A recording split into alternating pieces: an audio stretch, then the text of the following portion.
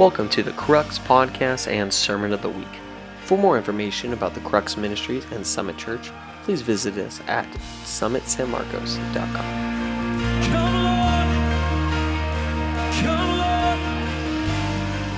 All right, here we go, guys. And before I jump in, I really want to just challenge you guys. This spot right here, this is the spot. It's like the final lap. Everyone's like already in the mood to kind of just get down the mountain, get going, sleep. And I really want to, before we even start, just really want to challenge you guys to be more hungry than you are tired. Yes. I really want you guys, because the thing is, like, no matter what, you guys are here for at least another hour. You know what I mean? Might as well be hungry, you know? Yeah, last lap, final sprint to that finish line. And here's the thing, guys, is like, we can really stir up the hunger, you know? Like, some of you guys might have been rocking and rolling and getting encounters all weekend. Some of you guys might still be waiting. Some of you guys might just want more. But wherever you are, want more. Yes. Want more. He is faithful to feed the hungry ones. The hungry ones get fed, right? Surrounding them, can we just say, we are hungry. We choose to be more hungry than we are tired. Thank you, God. All right, I'm just going to pray real quick. Dear Heavenly Father, I thank you so much for this morning. I thank you so much for this incredible group of amazing young people. Lord, we pray that right now you begin to just open our hearts to you, pierce our hearts, open our ears. Let us encounter you. This is a weekend of encounter, and I don't think you're done yet. Don't let us be done yet either. Don't let us be the cap of what you want to do this weekend. So thank you, God, right now. Be in my words and just really just open up your people to what you're doing this morning. Thank you, God. Amen. All right, team. I am so excited to be here this morning. I wanted to open with a story. Story time. Story time is my favorite time. It's my favorite time all year. I think every time I open my mouth, there's a story involved somehow. Like, I love it. The Lord, I think, speaks to us so powerfully through stories.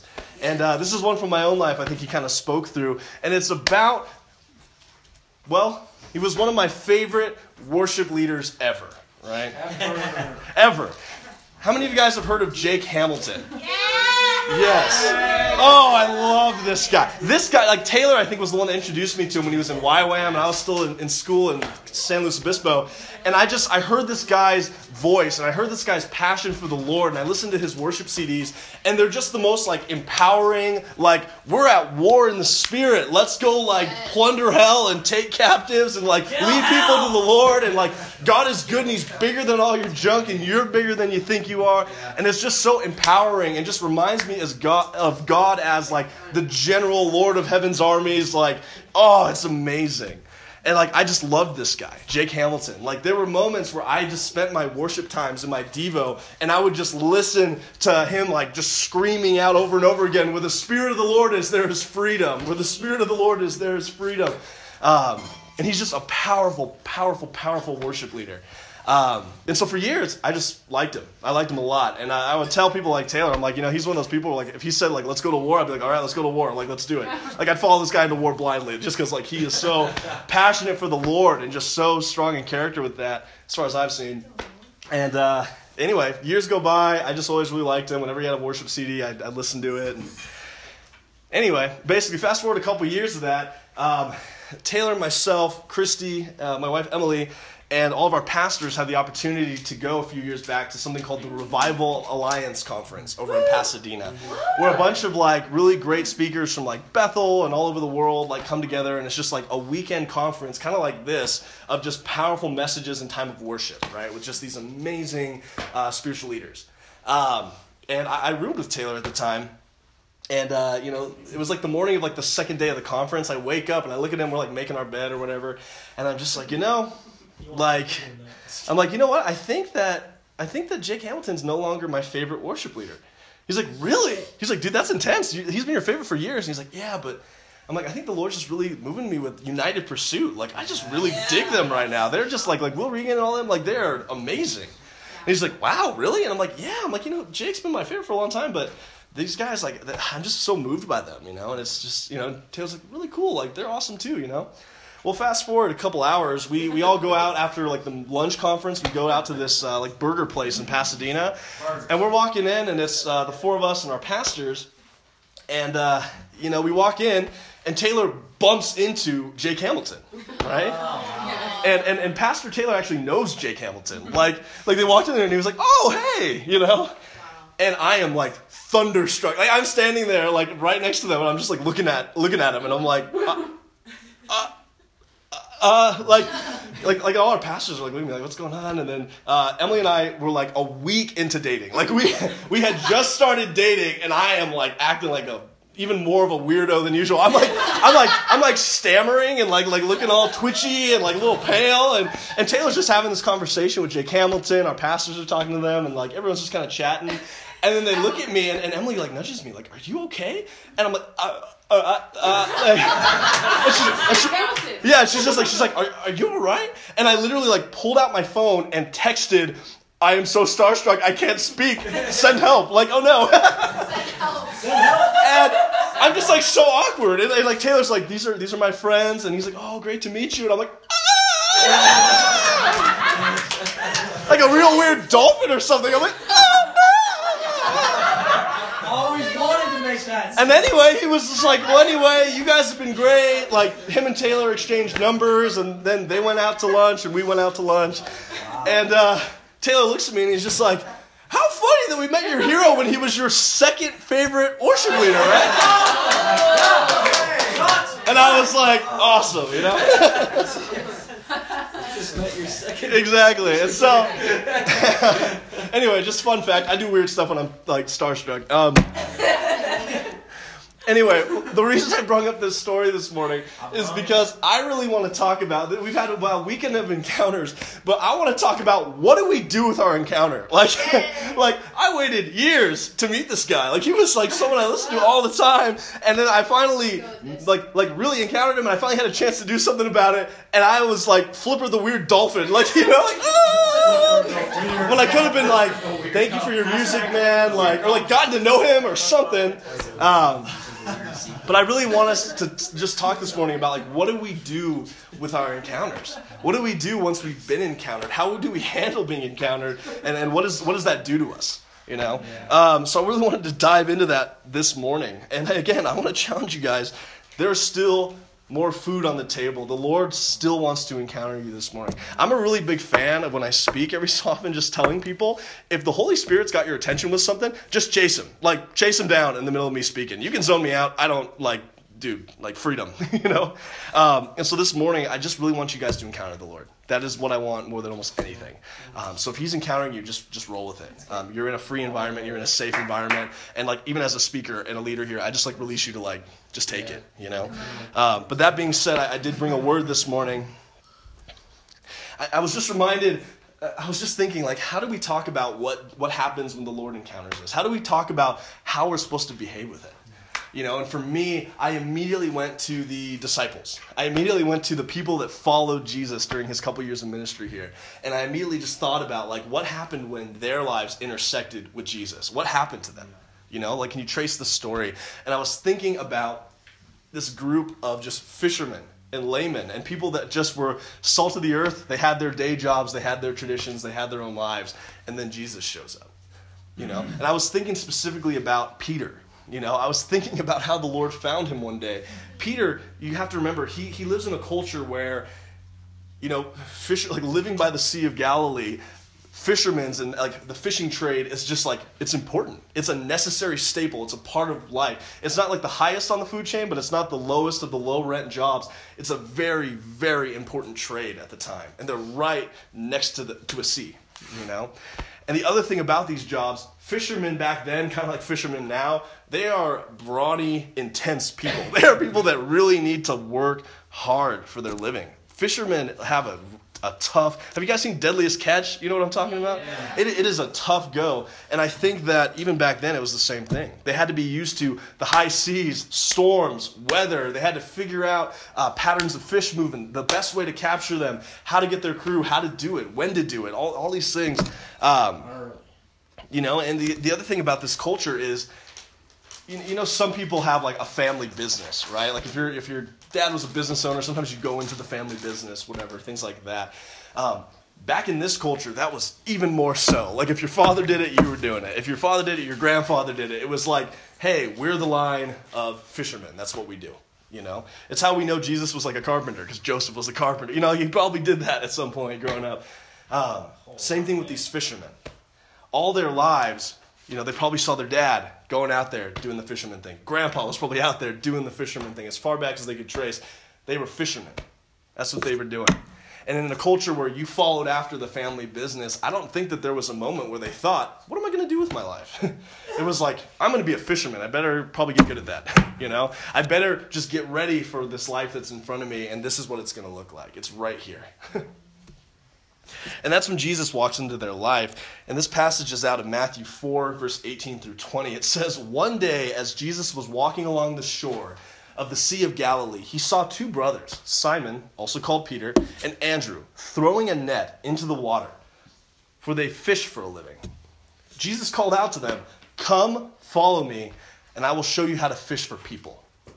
And they left their nets at once and followed him.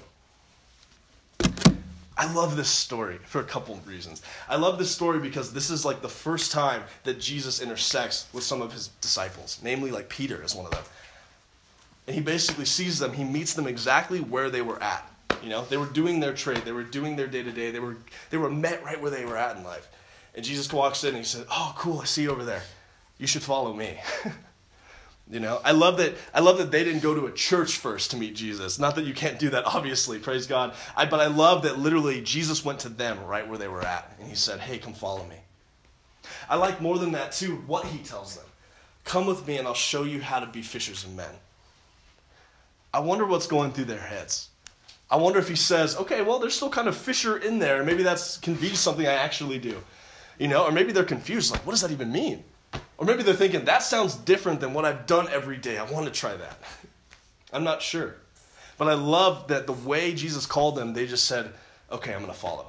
Okay, I'm going to drop. I love it. Like, we just drop our nets and follow. Like, literally, it's like the equivalent of, like, let's say you're doing your, I don't know, like, let's say you work retail and you're, like, at the cash register and you're sitting there and Jesus is like, hey, we should go over here. And you're like, okay, and you just, like, leave it. Like, leave everything. Like, don't, like, log out, leave, you know, the drawer is still open and you're like, okay, I'm like, let's go, Jesus. Like, which, by the way, that's, like, don't do that. But, like, I mean, well, unless Jesus tells you, go for it. But, like, it's like that equivalent of, like, they left their nets and just followed him. You know, and I love that that's what they do with an encounter. And this is the beginning of Jesus' ministry when he's gathering his crew. And these guys barely know who this guy is, but they know in the invitation that he's enough that we have to see what this is about. You know, and as I think Pastor Taylor talked about the other night, of Peter walking on water. Like, this is just one of the things that these guys got to see over the ministry of Jesus. Yeah. With Jesus, they not only got to see miracles, they got to do miracles with him. Not only did they get to see people getting free from just junk and get to see people get delivered from just so much bad stuff, they got to be part of that too. They got to walk with him. They got to hear his teaching. They got to be moved by him. You know, and then we fast forward to the night at Pentecost. And all that is after Jesus actually died on the cross, and then after he resurrected like he said he would, he told them, hey, I'm actually going to go back to heaven. I'm going to ascend back to heaven, but don't worry, stay right here. I'm going to send you the Holy Spirit. And it's actually better that I go, because then you get the Holy Spirit. The same Spirit that raised me from the dead, my Spirit is going to come and be inside you. And that is actually better that I go so that you can get him. And so we just want to read real quick about Pentecost here. It says, when the day of Pentecost came, they were all together in one place. Suddenly a sound like the blowing of a violent wind came from heaven and filled the whole house where they were sitting. They saw what seemed to be tongues of fire that separated and came to rest on each of them. All of them were filled with the Holy Spirit and began to speak in other tongues as the Spirit enabled. I love this. I can't even imagine. Like, the Lord says, like, wait for the Holy Spirit. And like, oh, okay. And then he leaves. It's like, oh, wait, we forgot to ask him. What does that look like? Like, what does that mean? Like when? You know? It turns out he came like tongues of fire, and these guys just like got hit like a mighty wind, you know? You know, but sometimes the Lord comes like fire. Sometimes he comes like rain. You know, he comes how he wants. But I love after this, it basically says Then Peter stood up with the 11, raised his voice, and addressed the crowd. Because at Pentecost, they were making such a ruckus when all this stuff was going on that crowds started to gather in front of the building where the Holy Spirit fell. And it says, Peter stood up and he said, "Fellow Jews and all of you who live in Jerusalem, let me explain this to you. Listen carefully to what I say. These people are not drunk as you suppose. It's only 9 a.m. Yeah. Tequila, not tequila, people.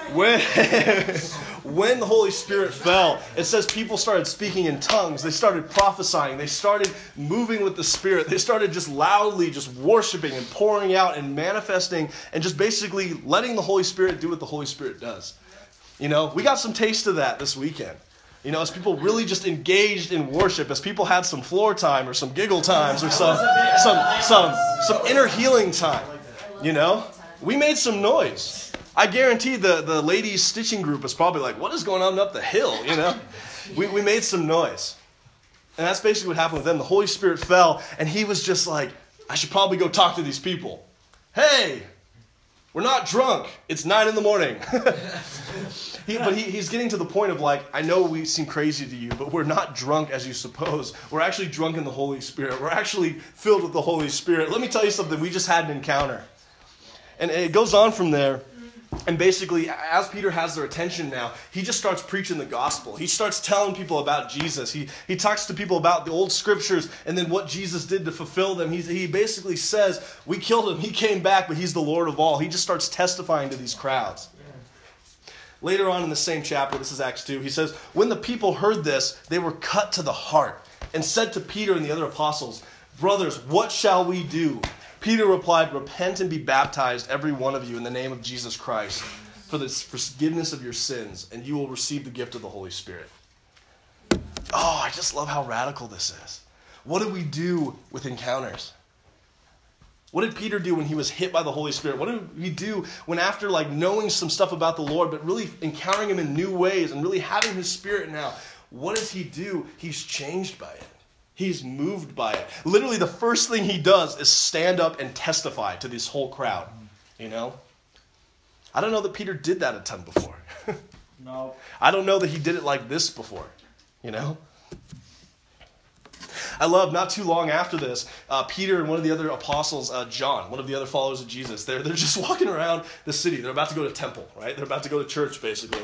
And it says, one day, Peter and John were going up to the temple at the time of prayer at 3 p.m. It says, now a man who was lame, which means kind of crippled, from birth was being carried to the temple gate, which was called Beautiful, where he was put every day to beg from those going into the temple courts.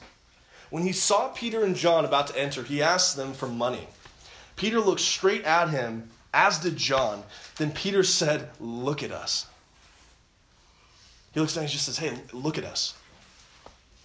Peter says, "Silver or gold I do not have, but what I do have I give to you. In the name of Jesus Christ of Nazareth, walk." It says, taking him by the right hand, he helped him up, and instantly the man's feet and ankles became strong. He jumped to his feet and began to walk. It says, then he went in with them into the temple courts, walking and jumping and praising God. Yeah, jump. When all the people saw him walking and praising God, they recognized him as the same man who used to sit begging at the temple gate called Beautiful. And they were filled with wonder and amazement at what had happened to him. This was out of Acts 3. I love this story. What do you do with an encounter? My whole point this morning is that what we do with encounters is we become the encounter. Yeah, come on. How do we be the encounter? They're hit with the Holy Spirit. Peter just starts testifying. They're hit with the Holy Spirit, and it invades the lives that they used to live. They were just going to church one morning, just like maybe other mornings. And they see this guy who it says he's at the temple gate like every week doing this. But Peter does something different this week. Peter and John do something different this week. When they had the encounter, they behaved differently. He said, look at us. He says, look, I'm not going to give you what I don't have, but what I have, I'm going to give to you. So walk.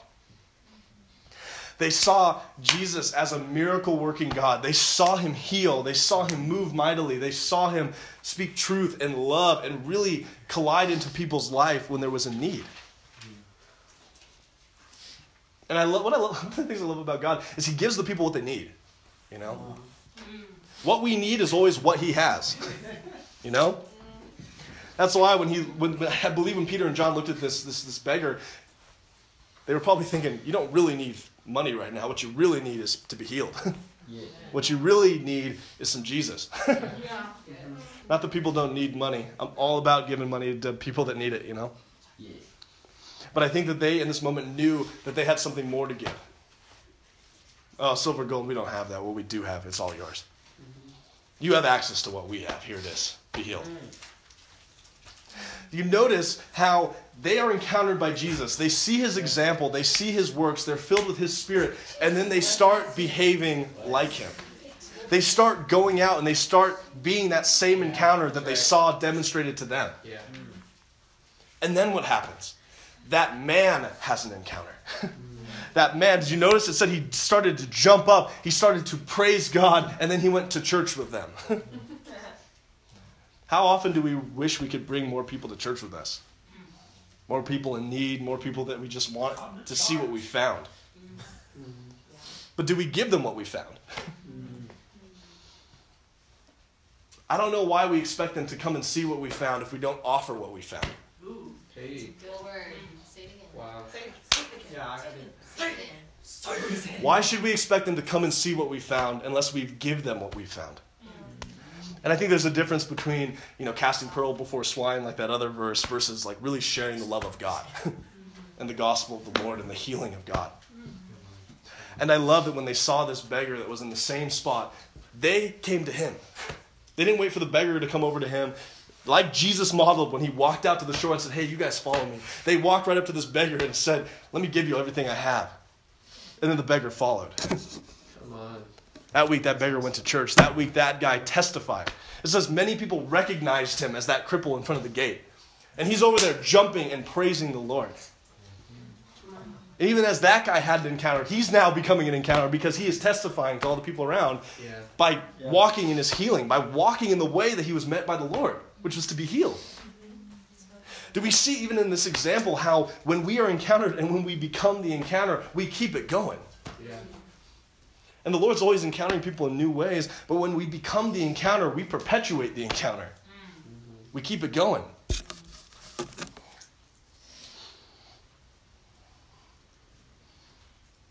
I just love that. Another guy that was really encountered was the Apostle Paul, right?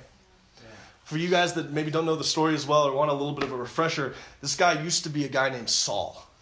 And he was something called a Pharisee, which means he was one of the biggest religious leaders. But it was an institution that had become corrupt, that had become hypocritical, that had become so exclusionary that it pushes the people that want to know about the Lord down instead of inviting them in and really teaching them in a way that they can understand. It's about a people that become so legalistic and twisted and corrupted that when Jesus shows up and Jesus walks up to the religious leaders that represent his God, they don't recognize him. They reject him. They help kill him. This is who Saul was. And one day Saul was on the way to go persecute Christians, to persecute this new church. And the Lord appeared to him in a blinding light, knocked him off his horse. And Jesus shows up and just says, hey, Saul, why are you persecuting me? Why are you hurting me, man? And he said, who are you? Who are you? And just like all the other Pharisees during the life of Jesus that missed out on who he was, Saul had no idea who knocked him off of his horse. He says, it's me. It's Jesus, the one you're persecuting. After this encounter, Paul is blinded. Paul finds a Christian, the guys that he's trying to stop. The Christian shows him hospitality and love in spite of himself. Paul gets his sight back, and Paul gets the Lord. Saul becomes Paul. He gets a new name, a new calling. And Paul goes on to be one of the most gnarly, missional apostles, writer of the Bible. Like half of your New Testament is written by this guy. A guy who had such a radical encounter and then became such a radical encounter. Paul's the same one that in one of his epistles, which is one of his letters, one of the books of the Bible in the New Testament, Paul actually says, hey, you guys in this church, you should imitate me as I imitate Christ. Yeah. Talk about being an encounter. Yeah. He says, I was encountered, but his life had been so transformed by that encounter, he felt bold enough to say, hey, you should look at me and imitate me, because I'm imitating Christ. See, bless you. I love that. I want to read you something else that Paul wrote in the book of Ephesians, chapter 4, beginning. It says, therefore I, a prisoner for serving the Lord, beg you to lead a life worthy of your calling. For you have been called by God. Always be humble and gentle. Be patient with each other, making allowances for each other's faults because of your love. Make every effort to keep yourselves united in the Spirit, binding yourself together with peace. For there is one body and one Spirit, just as you have been called to one glorious hope for the future. It's Ephesians 4, 1 through 4. I love what Paul says. He just says, I beg you guys. He's talking to this group. I beg you Christians, I beg you guys. Live a life worthy of the calling you have. Live a life worthy of the encounter you just got. Live a life worthy of what he's shown you. Live a life worthy of what he's taught you. Live a life that's worthy of what he gave up for you. Yes. I beg you. And then he gives tips to do that. Always be humble and gentle. Be patient with each other. Making allowances for each other's faults. We're one body. We're one church toward one glorious future. And I think that this is still such a loud message to the church as we have so many denominations and divisions. We need to remember, hey, make some allowances for each other's fault. Come together. Bind yourself with peace and unity. We're one body. Live a life worthy of your calling. You know, and that's something Jesus modeled as well with his group of disciples. He had a very diverse group of people. You had people like Paul that's super educated. You had people like tax collectors that were just reviled, but not necessarily dumb. You had people like fishermen that were just these salt of the earth doing what they could do. You had other leaders. You had just people all over the place. And Jesus managed to unify them with one goal, one purpose. I love that Paul says, now you go be that.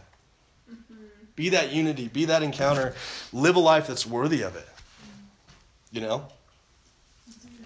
And he's been doing this all the time. Like, I even started thinking about Old Testament, right? I was thinking about the story of Gideon, right?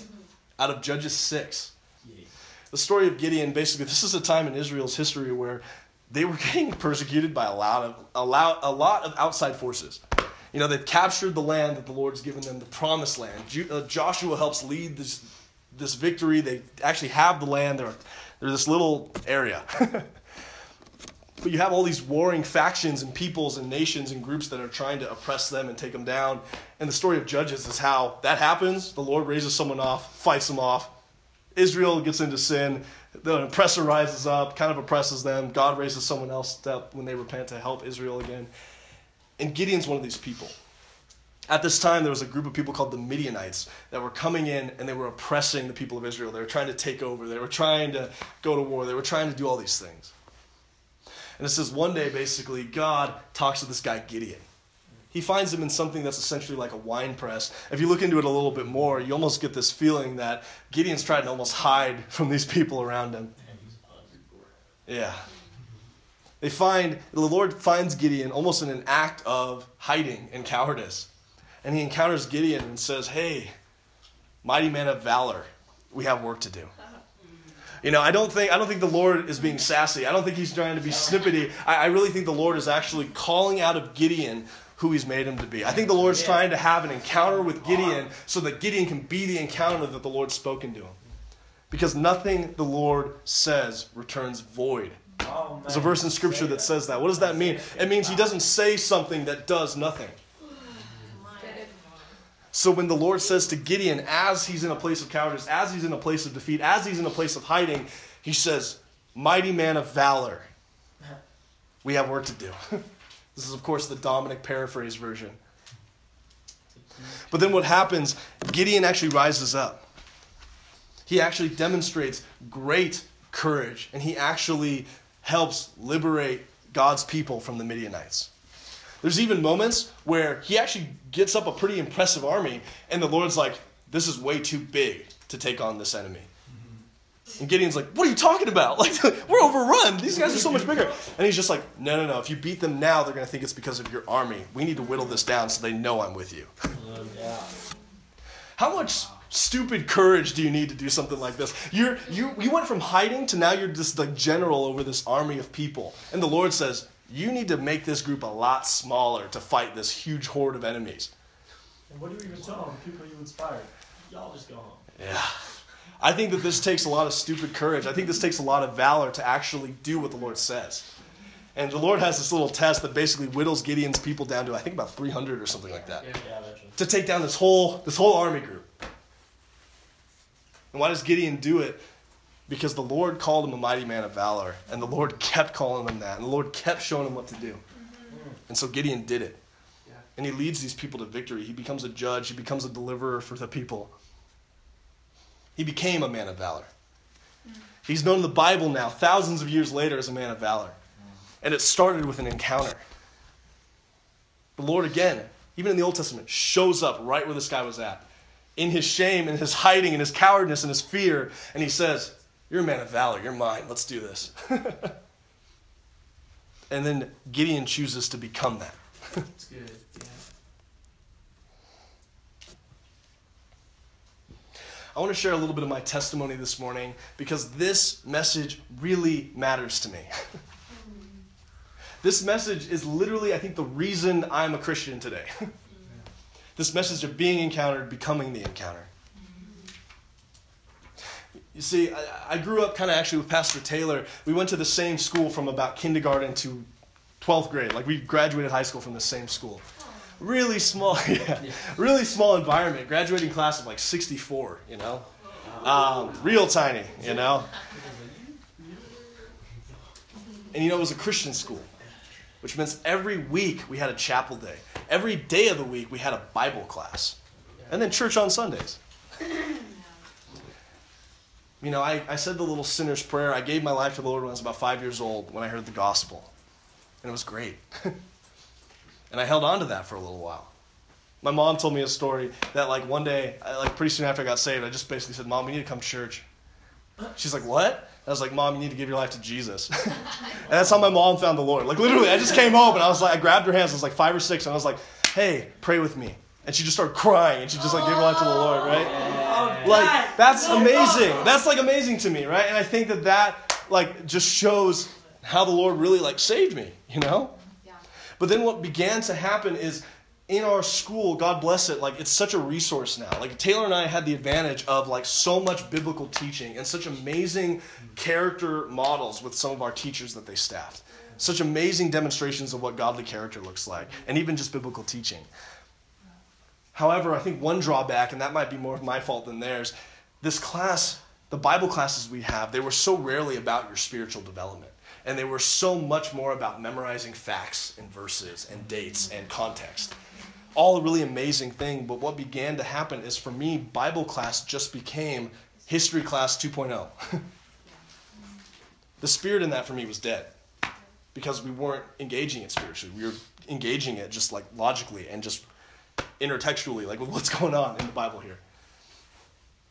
What began to happen too is that my view of Christianity started to bend to kind of accept how that class was kind of developed, where I saw Christianity as two things.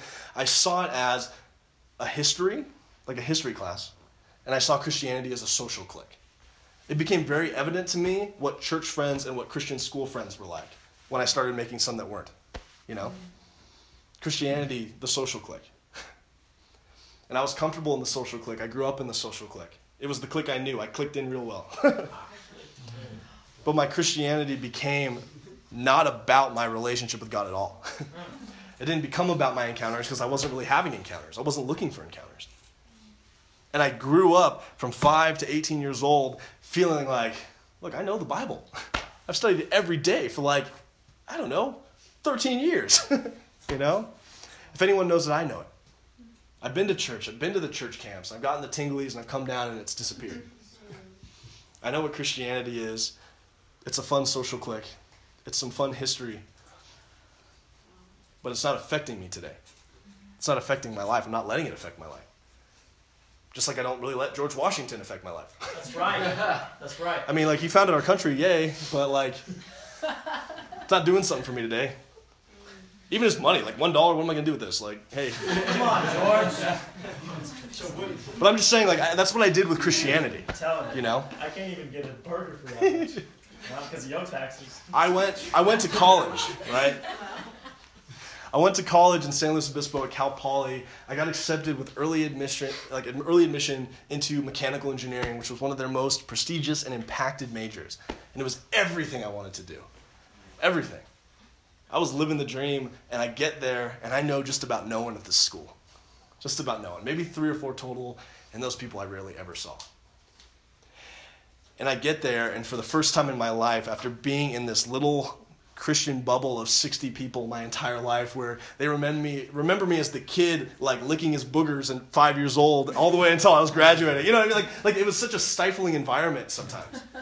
And suddenly, I was a man, and I was free, and I got to pursue my goals, my dreams, my passion, which was engineering.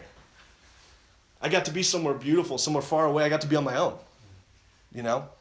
I got to do it all my way. And I get there, and very quickly I realized that my Christianity was so circumstantial. My Christianity was so much based on the people that was around me. It was my school's faith. It was my church's faith. It was my friend's faith. It was no longer my faith. I no longer remembered encounters. I no longer let it do anything. You know, all the stuff I knew about the Bible kind of just became like the stuff I know about history. It's the best way I can think of how to describe that. Like, do I know about the War of 1812? Yeah, sort of. It was sometimes something about this, and yeah, cool, they won, and, you know, the end. Like, that's how it was for Bible facts for me. It was like, yeah, I kind of know this stuff, but it's whatever. And, you know, I'm living my own life up there, and I'm not making great choices. I end up with some roommates that are a little bit different than what I'm used to, you know?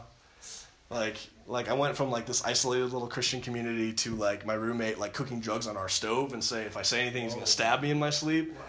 And like this is a different kind of environment, you know what I mean? Yeah, wake up, guys. They're like, oh dang. My environment was so different, and I surrounded myself with the people that were near me, you know. I surrounded myself into the college culture because that was the culture that was around me. I wanted connection, I wanted friends, I wanted to feel like I was my own person doing my own things with no one, whatever. Yeah, and I made bad choices. You know, and I also got really into my studies, really into all the science of everything, and I finally decide that, you know, everything I've ever believed growing up with Christianity has been a lie. I get to this point not too soon into college where I realize I've been believing in a fairy tale. Some people believe in like the Paul Bunyan story or Johnny Appleseed. Like I felt like that was Christianity. I felt like the whole world pulled this thing in front of my eyes, and I felt stupid. I felt stupid for believing in a fairy tale. I felt stupid for believing in a dead history. And I was angry. I had classes where they said God is a joke. I had peers that say religion is laughable. You can't quantify it. It's not real. And I believed it because for so long, what Christianity was not Christianity to me. And I was mad. Because the one thing I was good at, I was pretty good with school. I was pretty good with science. I was pretty good with math. I was pretty good with numbers. And from that place, I felt smart. I had so much of my identity wrapped up in that. And the worst thing for me, my biggest pride point was like, if I feel stupid, I'm going to get real mad. And all of a sudden, I couldn't have been madder at any group in the world than the church.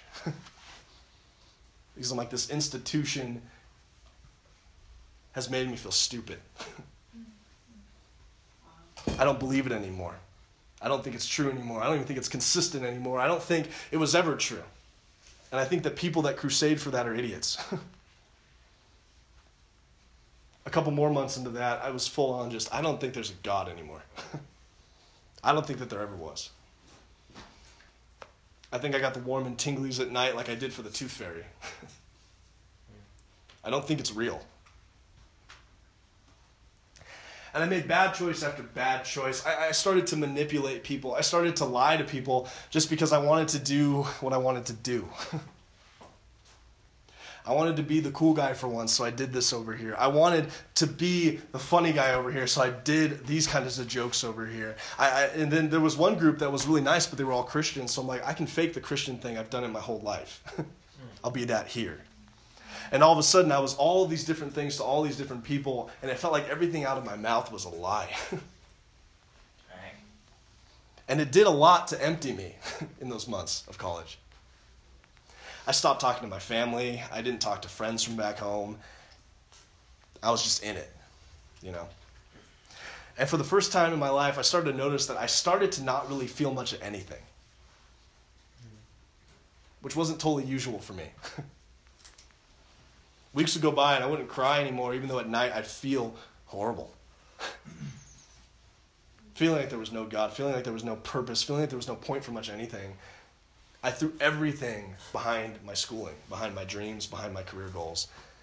And at night I would just feel empty. Once the textbooks were closed, I just felt nothing. It was like a vacuum. And I would just bounce around to all of these different social groups. I'd bounce around all these different classrooms. And I did day in, day out like this, doing more and more stuff that I was not really proud of, but didn't really care anymore. You know? I think one of the worst things was this group of Christians I hung out with, where I just pretended to do the Christian thing. I pretended to be sweet as can be. I pretended to care about them. And they believed me, you know? They baked me cookies. They invited me to hang out, and I was just lying to them when I said I cared about them. I was lying to them that I really cared much about anything at that point. I wanted free food. I wanted friends. And I remember one night I was at this group of friends' house, and one of them, it was a girl, her name was Erin. She comes back from a party or something, and she is bawling her eyes out. Like irreconcilable, like just bawling her eyes out. And we're like, what's going on? And she said, my car got broken into. They took my purse, you know. And immediately, what does Dom do? Dom springs into action. I will be that shoulder to cry on. I'm here. What do you need? Like, do you want me to, what do you want? I'll do whatever. You're amazing. I'm here for you. What can I do? And it was like the first time in like 6 months, it was like someone looked at me for real. Because the look on her face after 6 months of being a good friend, where she trusted me with stuff and was just really cool, it was like she saw me for I really was, and she just looks at me and says, you can't help me with anything. Wow. There's not a single thing you could do to help me. And she looked afraid of me. And all I said was, how can I help you? You know? And I remember being so struck because I felt like someone actually saw me. I felt like she actually knew I was not being genuine. And all the other friends didn't know. They're like, oh, you're rude, whatever. And I just said, hey, it's okay, guys. Like, I'm going to give you some space. Let me know if you need anything. It's okay. And I walk out of the room, and I punch the wall. And I said, who the hell does she think she is talking to me like that? And I get mad. I get so mad. I get angry. Where does she get off? Who does she think she is to talk to me like that? But I am messed up at this point. For some reason, this interaction has really shaken me bad. I feel like I've been seen, and I feel like I've been rejected, and I feel just ugly. And I'm in the hall, and I'm crying now, and I'm like wiping my eyes, and I'm so mad at myself, and I can't figure out why I'm crying. And I'm like mad at myself, and I'm like, I'm so stupid. Like, why am I crying? And then I just start running. It's like 10 or 11 at night. I just start running. I don't even know where. I'm just running. Like, away. Away from their apartment, away from my apartment, away. I'm just running and crying and running and crying, and I'm so mad. And I'm upset, and I don't know why I'm upset, and my brain is so frustrated at that I just don't get why. And I find myself in this random field, this random park that was sort of on the edge of campus, and I'm just sitting there. And the stars are out, and no one else is. And it's around 11 o'clock, and I don't know what is happening with me. But I've never felt worse about anything in my whole life. And I realized I wasn't mad at her, I'm mad at me.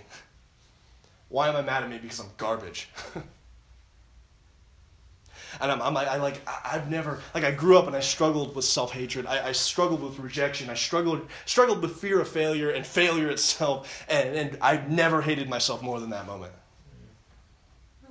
I felt ineffective. I felt like a waste of space. I felt like a joke. I felt powerless. I felt alone. And I felt so angry. And for the first time in my life, even though in high school I struggled with a little bit of depression, and like I said, I struggled with some self-hatred and some anxiety, my whole life I never wanted to die. I never wanted to be suicidal. I never even considered it. I was so good to just be the grumpy old man on the top of the hill, just ranting at humanity below like a Grinch or something. I was so ready to be that, but I never thought I'll take my life. And this was the first night I wanted to die. And I wanted to die not because I didn't want to feel anymore, not because I didn't want to exist anymore, but because I wanted the world to be better. And I was sure that if I was on it, it was worse. I was sure I was making it worse. I knew I was making it worse. And I'm sitting there, and I'm just crying. And I found this bench, and I'm just crying. And I just want to die, and I don't know what to do about it.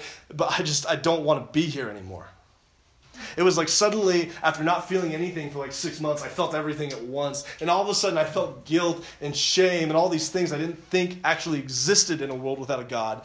And I felt all of it. And it was crushing.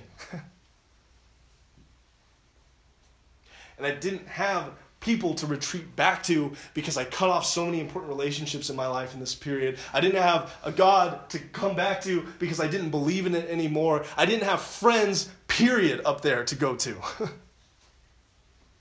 It wasn't real. There wasn't roots. There wasn't security. There wasn't real relationship there at all. And I felt like I had no one in the whole world. And I just start talking to myself and screaming at myself in this field, just saying, I want to die. No one has been as gross as I am. And I might not have looked like the worst human being in the world, but I knew how I was on the inside. I knew I was the worst because I knew my motives behind everything. I knew the motives behind everything I said, every lie out of my mouth, every fake relationship. I knew how I manipulated. I knew how I didn't care. I knew how I just tried to use people for a good time, for fun, for a place to be. And I knew what I was doing to them. I was making it worse. I was making them worse people. Egging them on, tearing them down. I was stirring it up, and that's just who I was. And I was not okay with that all of a sudden, it turned out. And I was just breaking down. There was times where I wasn't even thinking. It was just like dead air and me just sobbing into this grass. And I lost track of time, and this is about 1 a.m. now, and I just cannot stop crying.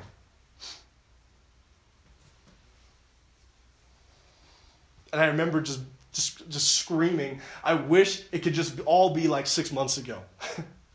I wish I could just turn back time and do it differently. I wish more than anything it could just be 6 months ago. I wish I didn't make this my life. And then I have a thought come through my head.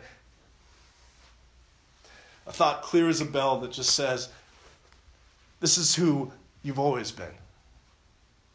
You just had an environment where it could grow. And I knew it was true, and I just broke even more because I said, then there's nothing I could even retreat back to. There's no system restore. There's no weird, let's just forget it all and just try to go back 6 months ago. I'll cut off these relationships, start again, and just be normal. It says, no, this is always in your heart. This is always there. You just had an opportunity to let it grow, to let it fester, to feed it, and to let it become this. And I thought, I don't have anything to retreat back to because who I've always been has been broken somehow. I can't be me anymore because me is this. Given enough time for my actions and my words and my relationships to grow the fruit, this bitter, bitter fruit of my life, this is who I am given root. There is no me that's good enough to retreat back to because I am this. It will inevitably lead to this. This is what is in me. And I didn't want to be me anymore. I didn't want to be anymore. And I'm still just crying and I'm still trying to process. And I think that I'm probably going to die soon. And I remember thinking I wish I could have been something better, you know? I wish I could have been someone that when they felt like a victim and things were broken in and taken from them, they felt comforted. I wish I could have been warm. I wish I could have been a better man. I feel like such a waste. I'm reflecting on my whole life. I feel like such a waste. And I'm heartbroken because I think about the people that believed I was someone better than I was. And I felt like I was lying to them too because I'm not a good person. You know? And I just kind of kept thinking. And then I had this funny thought. I was like, who would I have wanted to be? If it wasn't me, if I wasn't considering about to kill myself right now, if I wasn't me, who would I have wanted to be? And it was for the first time in so long, I thought about Jesus, that character in that fictional book I read one time, right?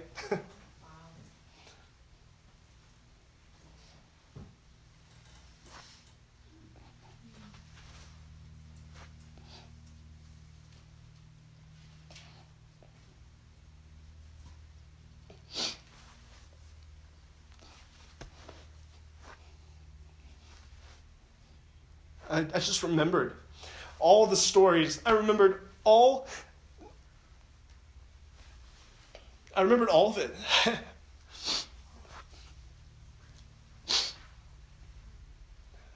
I remembered these miracles. I remembered these healings. I remember how people left him feeling like their lives had been changed for better.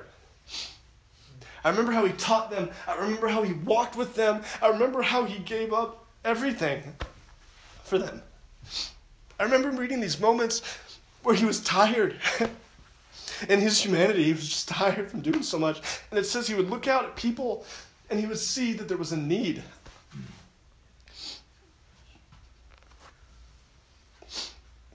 He would see all these broken people and think, it's like they're sheep without a shepherd. It's like they need to be taken care of. And I thought about this fictional character, and I thought, he was good. Thanks. And I wasn't seeing God Jesus. I was seeing man Jesus. I was seeing the character of Jesus. And I'm man, he was so good. Man, his reactions were real. His compassion was real. The way he met broken people was real. They left healed, they left changed, they left better. This is what he brought to them with his life. This is who he was. And I remember in this moment feeling like such an idiot, and I was crying, but I was like, I wish I could have been like Jesus. I remember just screaming out, I wish that he was real. I wish that he was real. I wish that Christianity was real. I wish that everything was real. I wish that there was a hope. I wish that this was true. I wish more than anything that I could just believe in the stories. I wish that there was a God. I wish that there was a God-man who loved like he did. That had the power and the goodness to love like he did. More than anything in the whole world. I wish that was true. And then I felt like I knew something else. I felt like I just heard, you realize all this time you've been talking and screaming out here, you've been praying.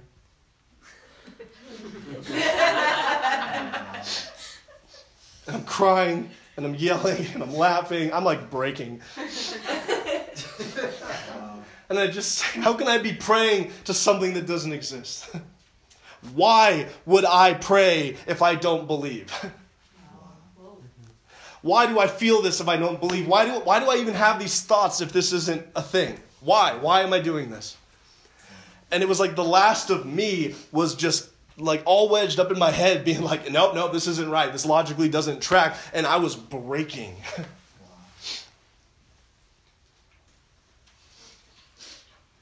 And then it was like one moment, I just knew he was real. I knew that he was more than what I had ever believed he was. And I knew he was right there. It was like there was a shift in me, and all of a sudden I just believed all of it. And so I got down, and I laid on my back in this field around 2 a.m, and I looked up at the sky because the only God I ever knew was getting ready to hit me with a lightning bolt. And I was afraid because I knew God was real, and God would be pissed.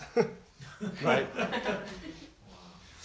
If God is real, then he's seen everything I've done. He knows every thought that's been in my head, every word that's come out of my mouth, every action, every inaction. And he's going to be pissed. He's going to be pissed of how I've hurt the people he's made. He's going to be really pissed about what I've said about his church recently. He's going to be furious. I really thought he was going to hit me with a lightning bolt. Like, I really believed it. I remember I had this thought. I was like, in the moment that he kills me dead, it's probably going to be the best moment of my life. Because he's going to be right there. And that's not good theology, and that's not good understanding of who this God actually is. But it's what I believed about God. And all I knew in that moment is like, well, if he kills me, that's a moment that him and I are doing something together. And I think that might actually be the best moment of my whole life. And so I laid there, and I just thought I thought that was it. And I was just crying. And I was so sorry. I was so sorry for everything. And I just reflected over those last couple hours in that field. I reflected on all these thoughts that, like, I regret so much of what I've done recently. But what this is who I've always been. And I regret me. And what I've made of my life. And I'm so sorry. Because you're real. I'm so sorry. Because you're real. And I'm sorry. And so I'm there. And for some reason, I'm just still thinking about Jesus, and I'm still thinking of all those stories. And I just know beyond anything, I just deserve to die. Like, it was like all at once, I saw all the bad things I ever did my whole life. And I know I deserved to die. But for some reason, I kept thinking about him. And all I could get out of my mouth in the end was, Jesus saved me. And my mind was screaming and frustrated.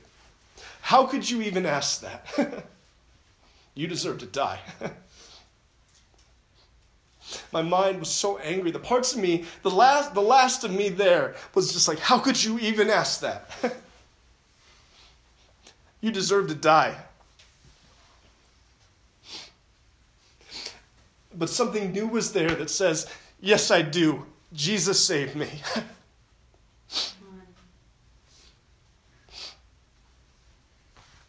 That's all I said. I just said, Jesus saved me.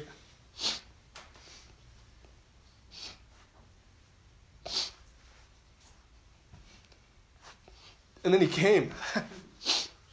He showed up. In a way that I had never experienced, in a way I had never encountered, in a way I had never known he could do it. If there was someone there with a surveillance camera, I don't think they would have seen exactly what I saw. I don't think they would have heard what I heard. I don't think that there would be any visual record of what happened next.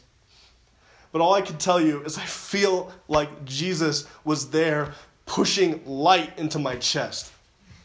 And I am pinned to the ground, rattling and screaming.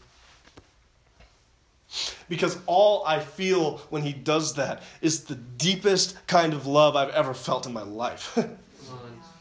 Because it felt like home, it felt like acceptance, it felt pure and stronger than anything. Yeah. It was so strong I didn't even think about me anymore for a little bit. I was just completely undone and washed away by this. And I was screaming because it hurt so good. It was like he was pushing light inside of me. And I remember calling out to him. I remember shaking my head as if he was right in front of me and just yelling, "No, no, no, this love can't be for me." And at the same time, I knew it was. I was divided in myself. No, no, no, this can't be mine. This love can't be for me. I don't deserve this. But knowing as he was doing it that it was for me. It was all mine. He loved me like this. And just because I said no didn't mean he stopped loving me like that. And it was right there, and I couldn't deny it anymore.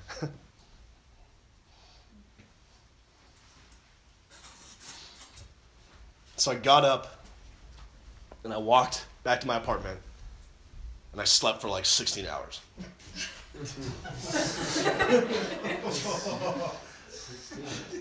And the next morning I woke up, and I was still in some really hard circumstances, around some really shady people and some really hurt people, and the mess I had made in my life. But it was like I was facing the other direction, walking out of it. Come on, yeah. Come on. It was like I had peace. It was like I was whole. It was like I was loved and accepted. Yeah. And suddenly the ways I was thinking were gone. Suddenly the ways I spoke were gone. The thoughts I had were gone. And I felt like someone different. I felt like a new man. I felt like a different man. And you know, sometime later, I prayed because I started doing that. I met God in a quiet time because I started doing those. It was while I was reading the Word, because I did that too. I stopped and I thought and I reflected and I prayed and I said, God, how many millions of people the world over, how many billions in all of history needed only what you gave me that night to just believe? Just need that little push. Just need that little spark, that little encounter, that little moment just to know you're real. Yeah. I said, why would you waste that on someone like me? I had my shot. I knew who you were, didn't I? Or I thought I did. And I denied you, and I ran away from you, and I made a mess of everything. Why would you use that on me? Why would you use that encounter on me? I'm sure there were people that were more deserving of that, that needed just that little push to really believe and really engage and really become everything you wanted. Why would you double back for me? Why would you use that on me?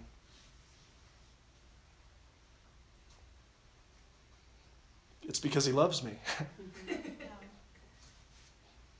It's because it wasn't a waste. It's because he wanted me. And I knew when I felt his love for me that it was both wholly mine, totally mine, absolutely my possession. His love for me is my possession. I knew that more than I knew anything, except for the second thing, which was that his love is also for everyone else as well. This love is totally mine, but it's also totally for you and everyone. And I prayed and I said, God, why give me that love encounter? And I felt like he just said, so you can go be that love encounter. So you can go show that. I said, God, people really need your love encounters. And And he says, I really know, son. Go be it. Go be the love encounter. Go show him. Go show all of them. I was like, no, you don't understand. Like, you really actually showed up for me. He said, yeah, I'll really show up through you to them too. Go do it. And I said, Lord, I can't do it like you did. Sure you can. You saw me do it. Go do it. Go love them. Go love them. And I was like, Lord, I'm not good enough. And he says, no, I transformed you. I'm in you now. I'm with you now. Go do it. You can do it. How do you know you can do it? Because I just showed you. I gave it to you. I'm with you. Let's go do it. Let's go be it for them. Let's go be it for them. Live a life worthy of the calling. Live a life that's worth it. Do something with these encounters, guys. Getting ready to close right now. But I want us to remember our encounters. Both when he first met us and even what we've received this weekend. We get these encounters, they're ours. They have our name on it. They're just for us. They're ours to hold on to. But they're also for them. Yeah. They're for one another. Yeah. The encounter is not enough if we don't share it. Yeah. The encounter is not enough if it doesn't change us. It's not enough if it doesn't inspire our actions and our words and our thoughts and our dreams.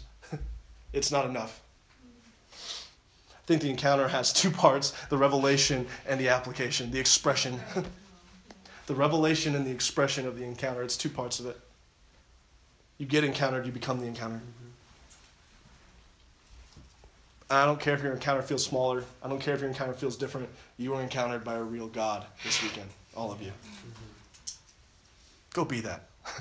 Go share that. Take what you've learned and go the places I can't go. Go the places that we can't go. Yeah. Go into your families, go into your workplaces, go into your school, go into your streets, and be the encounter.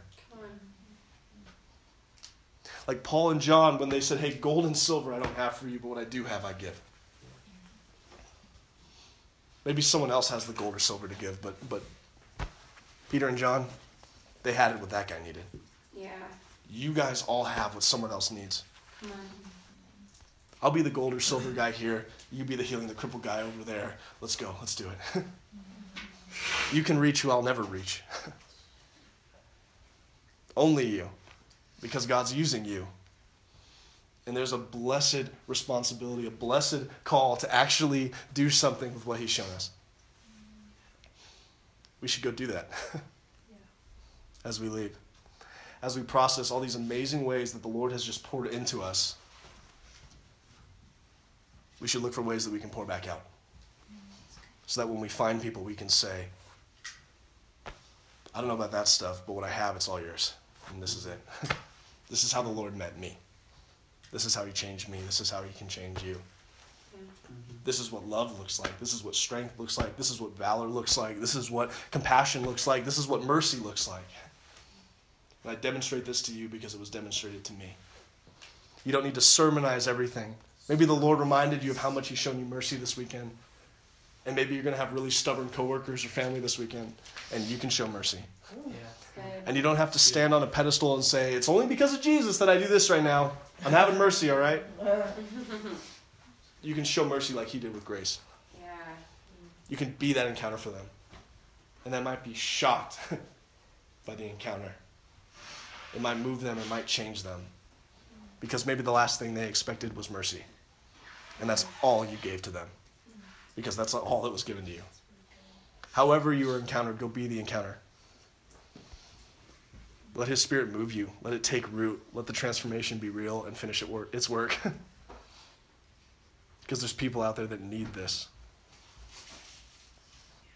And sometimes the Lord will just show up by himself.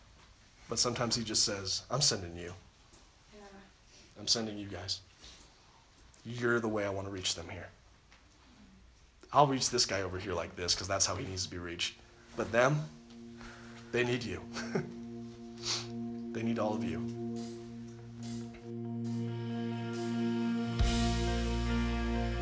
Thank you for listening to the Crux Podcast Sermon of the Week.